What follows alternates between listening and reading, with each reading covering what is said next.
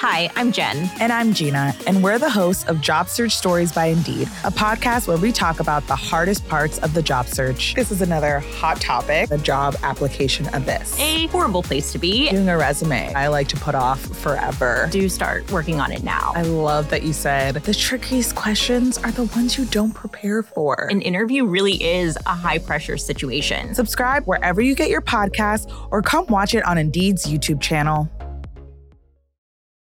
This episode is brought to you by Shopify. Forget the frustration of picking commerce platforms when you switch your business to Shopify, the global commerce platform that supercharges your selling wherever you sell. With Shopify, you'll harness the same intuitive features, trusted apps, and powerful analytics used by the world's leading brands. Sign up today for your $1 per month trial period at shopify.com/tech, all lowercase. That's shopify.com/tech. When was the last time I took a road trip? How many national parks could I hit in 2 weeks? What about hotels? Wait, hey, Erica, how much am I spending on travel? When your questions about life turn into questions about money, there's Erica, the virtual financial assistant to help you spend, save, and plan smarter. Only from Bank of America. What would you like the power to do? Erica is only available in the English language. You must download the latest version of the mobile banking app, only available on select mobile devices. Your chat may be recorded and monitored for quality assurance. Message and data rates and additional terms may apply. Bank of America N.A., member FDIC.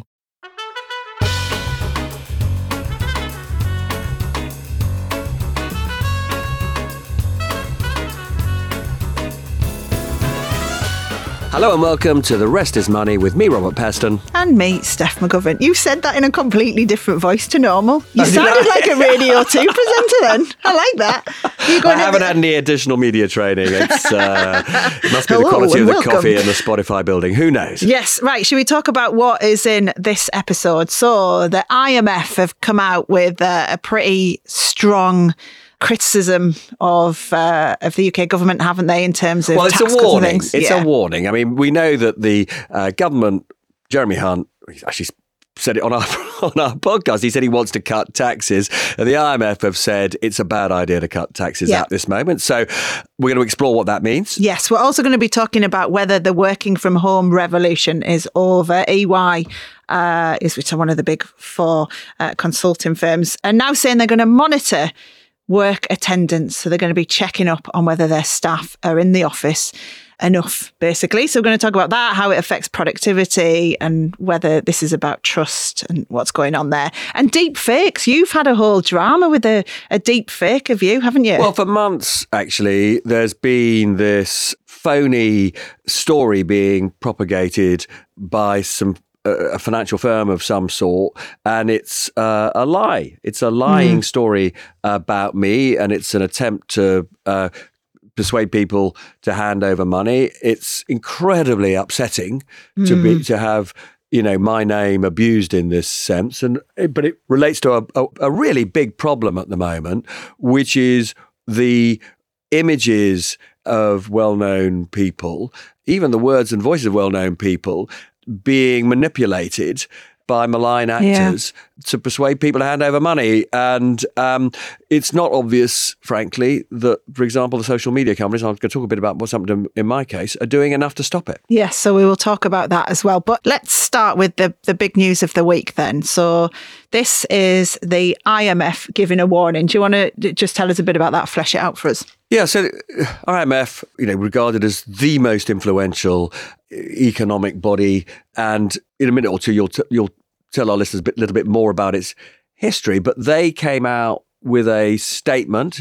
An IMF spokesperson said that the staff of the IMF advise against further tax cuts in the UK. Now, this is hugely embarrassing for the government because we've got a budget coming in March, and there's been briefing after briefing from senior Tories, indeed, on the record statements from the likes of Jeremy Hunt. He was on our podcast talking about how he wants to drive taxes down, make the UK more competitive.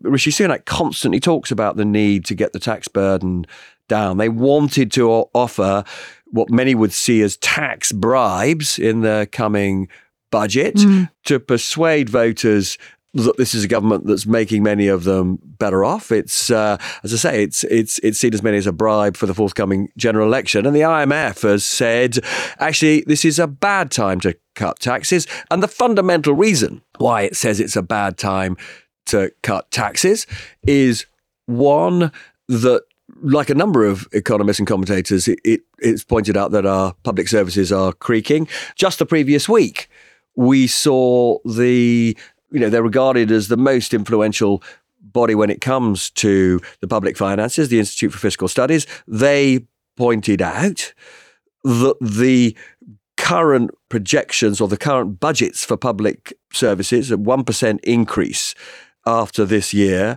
for the subsequent few years, it's just unsustainable when you've got a health service that can't cope, when you've got all sorts of public services just falling apart at the seams. Everybody basically knows there's going to be way more money needed for those public services. But if you put more money into public services, you haven't got room for tax cuts. And that's basically what the IMF is saying. And when also pointing out, because, and again, it's trying to put pressure on the government. It says, they need to spend more money on climate change, essentially making the economy greener. And that should be an imperative. Jeremy Hunt, it sounds like he's also rowing it back a bit on his tax cutting measures, though, because he's been saying that today, hasn't he? So there's a couple of things that have been going on in that sense. The background is that there was an enormous flurry of excitement 2 or 3 weeks ago over the idea that there would be masses more headroom, is the expression which the British people have had to learn.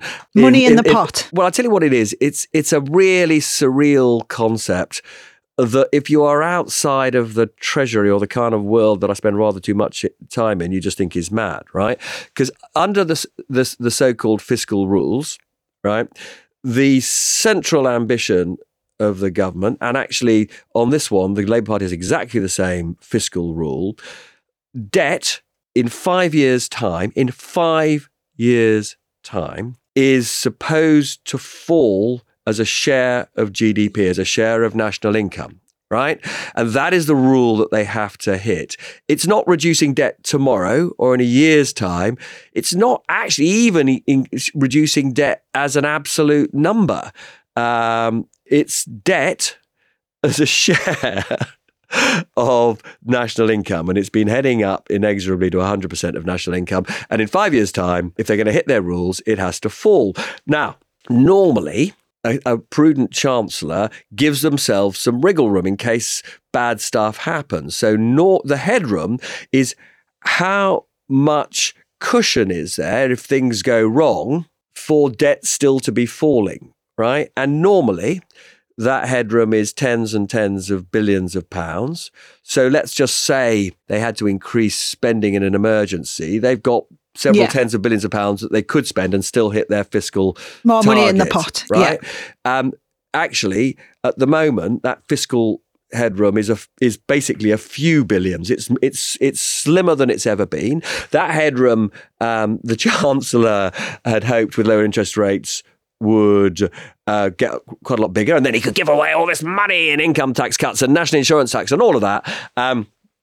But guess what? He suddenly discovered, because of low growth and low productivity, that actually, even with interest rate cuts, that headroom ain't going to be there. So he's now got this awful political challenge, which is on the one hand, he's facing all this pressure from Tory MPs to cut taxes. I mean, I think the New Conservatives have said today they want him to cut taxes by something like £25 billion, particularly income tax they want to be cut. And the Treasury is now saying, oh, we're not sure we got the headroom we need, and maybe we can't cut taxes as much as that. And then there's a separate issue very quickly. On our programme, the Chancellor said he's particularly interested in cutting business taxes, but all his MPs want him to cut income tax because that's the thing that they think will help them keep their seats in a general election. And then at the same time, with all of this going on, you've got the IMF coming out to basically suggest that his plans are not going to be the best if he carries on with these tax cuts. He's saying basically the more sensible thing to do is to invest in public services in the way that we need. And can I just make one other point? Because I think it's also important to recognise that Labour also has a problem in these circumstances, because Labour has basically signalled that if the Chancellor were to cut income taxes, it wouldn't reverse that. right? But the IMF is just saying it's mad to cut income taxes. So, this is a problem for Labour too. And there's one final tiny little point. We had the Chancellor on the programme talking about the importance of increasing competitiveness for business and growing the economy and all of that. One of the really striking things that the IFS said just a few days ago was that even if Labour spent that 28 billion, which they are softening. And actually, I said earlier this week, I think the environment. This is the money for the environment, green investment. And I actually said earlier this week that I think they're going to basically drop the 28 billion number altogether. But the IFS is saying, even if they spent the 28 billion, because of the impact of inflation, investment will be falling over the next 4 or 5 years.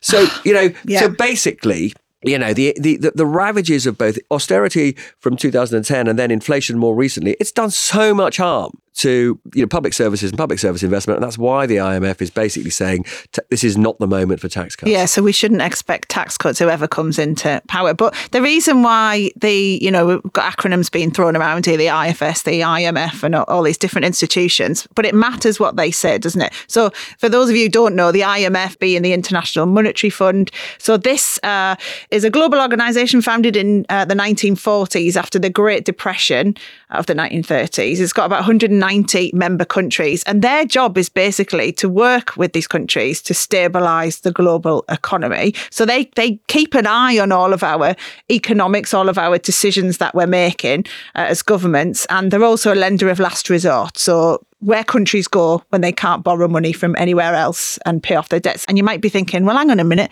where do they get the money from for all of that? Well, they basically collect money from the countries who are members, but not all members pay the same amount. They basically work it out based on how big economically you are. So the bigger you are, the more money you put in, and then the more voting rights you have and all that kind of jazz. And they have about $1 trillion that they can hand out to member countries.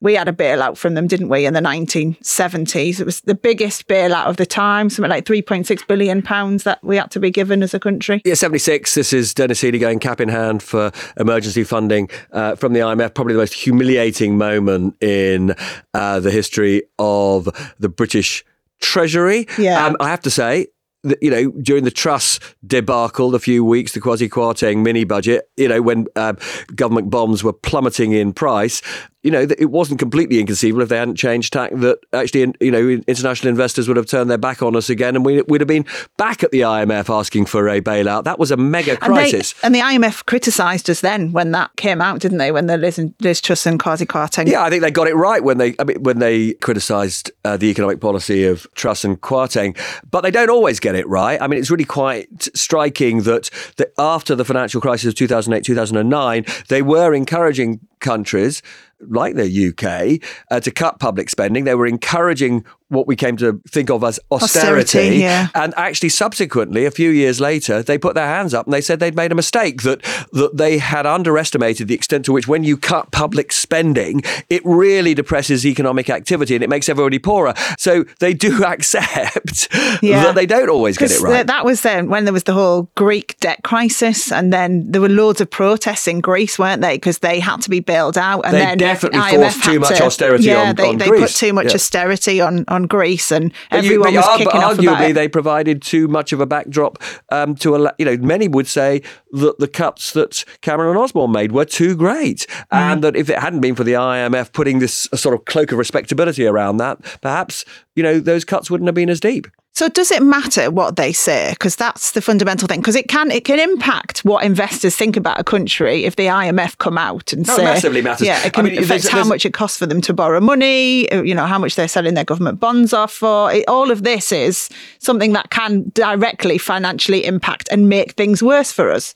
Look, one of the reasons why the Treasury will be thinking we've got to be quite careful about the size. I'm sure there will be tax cuts in the budget, by the way.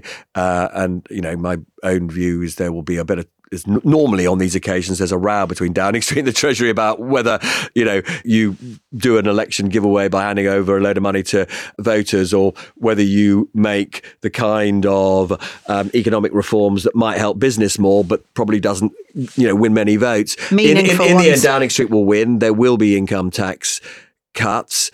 What the Treasury is trying to do is to limit the magnitude so that they don't face the charge that they're being reckless. Because if they're reckless, then what will happen is government bond prices will fall, interest rates will rise, and we'll be into a vicious cycle of decline again, which they've got to avoid at all costs. Some of it may sound rather sort of technocratic and dry, but the IMF has had something of a colourful history. Yeah, it certainly has. There's always big personalities as well who are in charge of the IMF, and you see them, talking a lot, and whatever they say gets a lot of news headlines. Christine Lagarde did it for quite a while. She's, of course, now president of the European Central Bank, and currently we've got this Kristalina Georgieva, haven't we? Who's been rather the last impressive in my view. But the most notorious one of recent times was Dominique Strauss-Kahn. Oh yeah, he got in a bit of trouble. I met him for the first time actually with Gordon Brown in 1996, and had an extraordinary experience of being in this private room of a incredibly swish French restaurant with him and his unbelievably glamorous TV presenter wife. And then, he then becomes head of the IMF. There was a terrible scandal involving him, wasn't there? He ended up, in kind of 2011, he was arrested and charged with a sexual assault and attempted rape of a housekeeper who was working in a hotel in New York. And then there was this whole campaign against him, wasn't there? People of New York. Well, he obviously resigned at the IMF because of the politics of these things.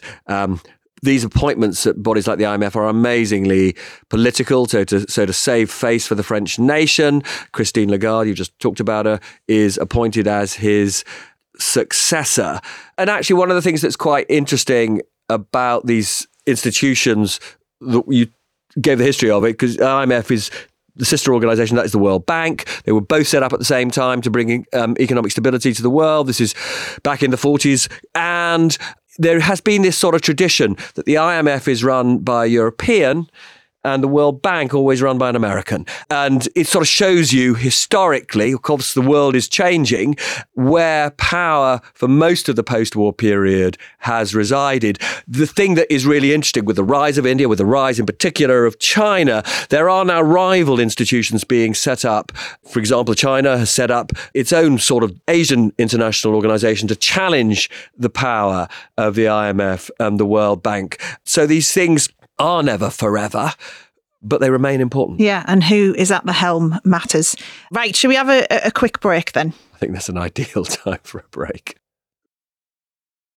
Hi, I'm Jen. And I'm Gina, and we're the hosts of Job Search Stories by Indeed, a podcast where we talk about the hardest parts of the job search. This is another hot topic, the job application abyss. A horrible place to be. Doing a resume, I like to put off forever. Do start working on it now. I love that you said the trickiest questions are the ones you don't prepare for. An interview really is a high-pressure situation. Subscribe wherever you get your podcasts or come watch it on Indeed's YouTube channel. When Sweet Tarts dared to combine sweet and tart, they thought, why stop there? Why not create other exciting and unexpected combinations, like rainbows and ropes, or fruity and gummy, or chewy and more chewy? That's why they created fun treats like Sweet Tarts Twisted Rainbow Ropes, Gummies Fruity Splits, and Chewy Fusions. When you dare to combine, it's sure to blow your mind. Sweet Tarts, dare to combine. Visit sweettartscandy.com to shop now. eBay Motors is here for the ride. With over 122 million parts, you can make sure your number one ride or die stays running smoothly. Brake kits, LED headlights, bumpers, whatever your baby needs, eBay Motors has it. And with eBay Guaranteed Fit, it's guaranteed to fit your ride the first time, every time. Plus, at these prices, you're burning rubber, not cash. Keep your ride or die alive at ebaymotors.com. Eligible items only, exclusions apply. Welcome back to The Rest is Money with me, Steph McGovern. And with me, Robert Peston. Now, we're not being productive enough, are we? No, apparently not. Do you think we're more productive when we do this podcast remotely, not in the office per se, or when we do it here together? Swings and roundabouts. Yeah, well, because there's quite a lot of companies looking into this at the minute. The latest is EY, who've come out. Well, it has come out. I don't think they announced it, but someone has told the press that they're now monitoring how often staff come into the office because half of their employees weren't coming in enough because they're meant to do 2 days a week. And they think, along with quite a few other companies now, that this does have an impact on how hard their staff work. So they're saying people work harder and better if they're in the office. Yeah, which is a bit of a shift in how we've all been thinking, isn't it? Because since COVID, there was a view that, you know, we could work flexibly in terms of location, not just hours. And very efficiently. I mean, McKinsey did this big study around the time of COVID from memory, in which they said actually there was no reduction in productivity in output per person as a result of working from home. And yet now you see all over the place huge institutions, particularly in the financial services sector, banks particularly obsessed with trying to get their employees back in the office, at least for 2 or 3 days. We're not talking about full time. We're not talking about, you know, employers saying you've got to be there 5 days a week, but they do want 2 or 3 days. Yeah, it's this hybrid working, isn't it? Which the companies are all talking about. But the other day I was hosting the British Council of Offices Awards. So this is the it's like a trade body for all the companies involved with building offices, running offices, that type of thing. And I was chatting to the president about this very thing. It's an amazing woman called Despina. She also works for Cushman and Wakefield, which is obviously a big real estate firm. And she was saying they've just done a load of research on office attendance and productivity. So they surveyed over 180,000 people who work in offices, and they found that back just as we were coming out of COVID, so 2020, 90% of employees said that they felt trusted by their employers to work remotely. But now it's 72%. So there's like a trust shift that's happened. And similarly, they were looking at productivity, and productivity has fallen in that time as well. So what is going on there? Is it a case of employers now don't trust their staff to work as well at home? Have we all got too used to it? Because, you know, you'll have heard the anecdotes of people who are doing their Teams meetings while they're in the gym, and they just, you know, turn the camera off and, you know, are you being productive while doing that? I think it's not just that. I'm somebody who definitely believes you can work very productively from home, but I think you do go slightly mad if you're isolated for too long and you don't get the inspiration that you get when you're physically with people. You know, the thing that gets me sort of fizzing with ideas normally is to be with a group of people who are just sort of throwing, you know, facts at me, or I've got an opportunity to sort of, you know, ask them questions. And physical proximity, I find, is much more propitious when it comes to creativity than doing something on Zoom. So I do get the idea that at least some of the time we should be in an office or just be in a room with people. Yeah, and that is the argument from employers, because there was a really interesting employment tribunal on this recently, and it was a woman who works for the FCA, obviously big financial regulator, and she was working from home. And her boss wanted her to come in and start working from the office. Her argument was she was doing really well. She was hitting all of her targets, and therefore she didn't need to come into the office. She actually lost that case because their employer's argument was that actually she would do even better if she was in the office, because she'd be able to, you know, work more with the junior colleagues. They'd be able to physically be there. She'd be more approachable. And, you know, like you say, there'd be more room for the ideas flying around. And lots of people are saying this is probably going to be the test case now for employers to say, we do need you back in the office. And I think the other thing that's going on at the minute is the jobs market is not great, is it? So there's been like a shift in terms of the balance of power back to employers. So for a long time, you saw a lot of jobs being advertised, didn't you, saying, you know, flexible, working from home's an option, it's hybrid working. And now you're not seeing as many anymore. It's more, or people who've started in jobs like that are now being told, oh yeah, I know we said you could work from home all the time, but we want you in. And there isn't the same opportunity to move to other jobs and say, no, stuff you, I don't want to work for you anymore. I want to go somewhere more flexible. It's not the environment for that. And what do you think about this Big Brother thing? Is it EY that are now basically checking that you are using your card to swipe in and into the office and actually just sort of observing with electronic surveillance where you are? Well, I mean, Meta announced this last August as well. They you have to be in 3 days a week there, and that you have to swipe in with your badges, and you have to always display your physical location at all times. Well, the thing is, right, it's a bit like benefit fraud, isn't it? There's always going to be some people who break the rules, but do you go really hard on everyone in order to combat the few people who are, the ones who are being dodgy or corrupt or whatever else, or just not working hard enough in this sense? And that's the argument, because, there are the stories about people who collect up the passes for everyone who works in the office and swipe them all in. And then, everyone takes on that responsibility on different days, which is not right. But if they're hitting their targets and getting their work done, I guess what's the problem for the sake of some people who might not be?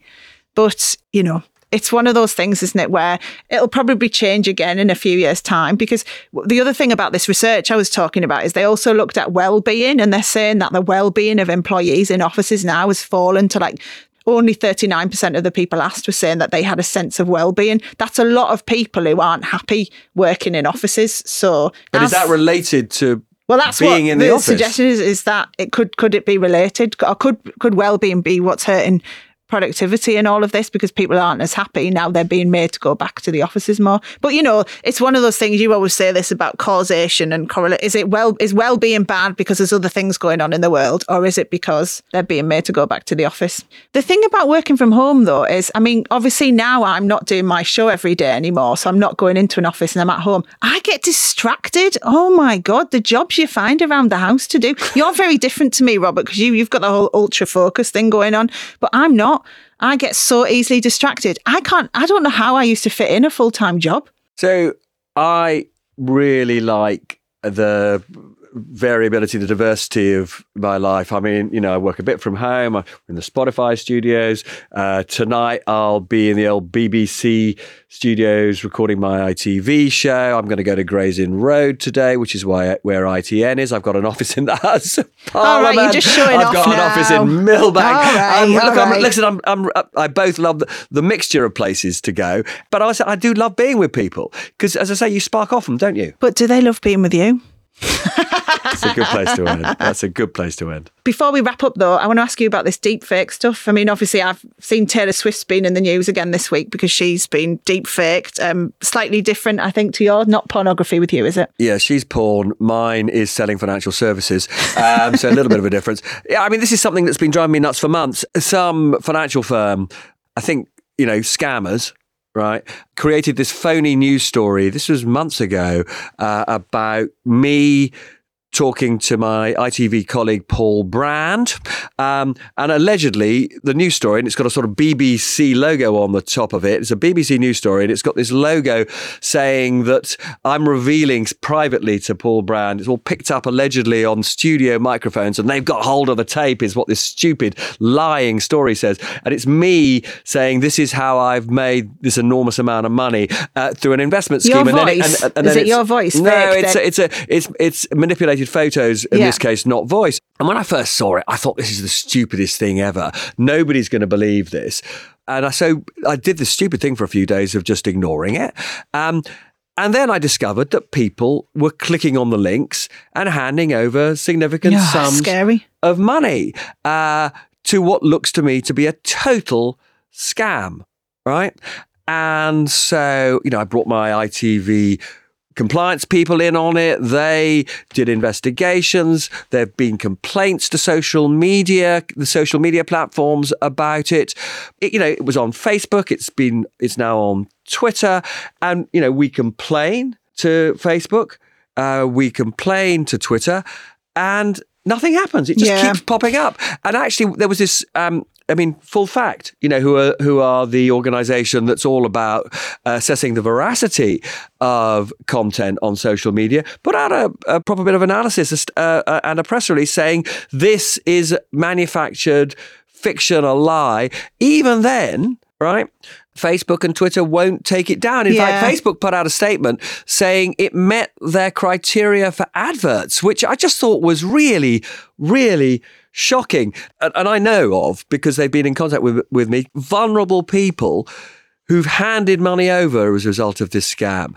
And, it is difficult, obviously, in a digital world, for me as a private individual to basically get behind what's going on. But you would expect the social media companies to be able to get to the source of it and then make sure that this stuff is simply taken down permanently.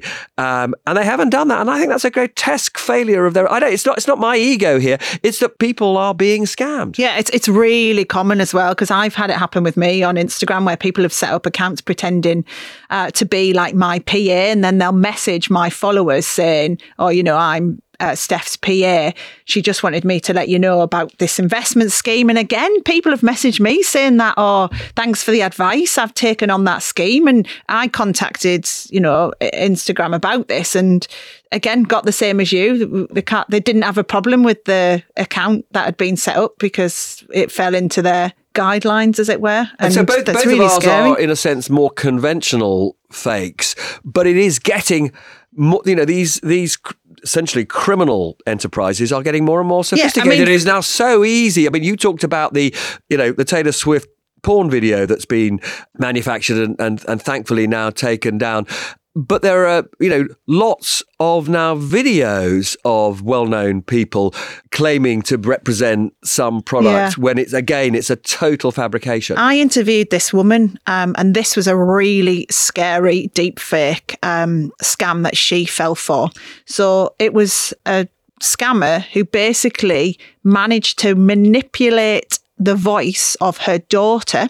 So managed to deepfake her daughter's voice and set up this, account. It had the details of the mum, had managed to find out from the mum's social media who her daughter was, and then managed to create this whole fake person, which was representing her daughter, and then contact her and said she was in trouble and managed to get money out of her. But because they had this voice of her daughter and because they had like the pictures and things like that, she totally fell for it. Understandably, she felt really stupid afterwards, which she should not have felt because this was so sophisticated. If you got a call from one of your kids and you thought they were in trouble, you would do everything, wouldn't you, to try and help them, especially if it was their voice as well. So, and they managed to really gaslight her to think that, she couldn't, when she tried to ring the daughter, they then were just messaging going, I can't actually talk. This is, this situation is so enough, bad. I had a friend of mine told me an almost identical story only the other day. I mean,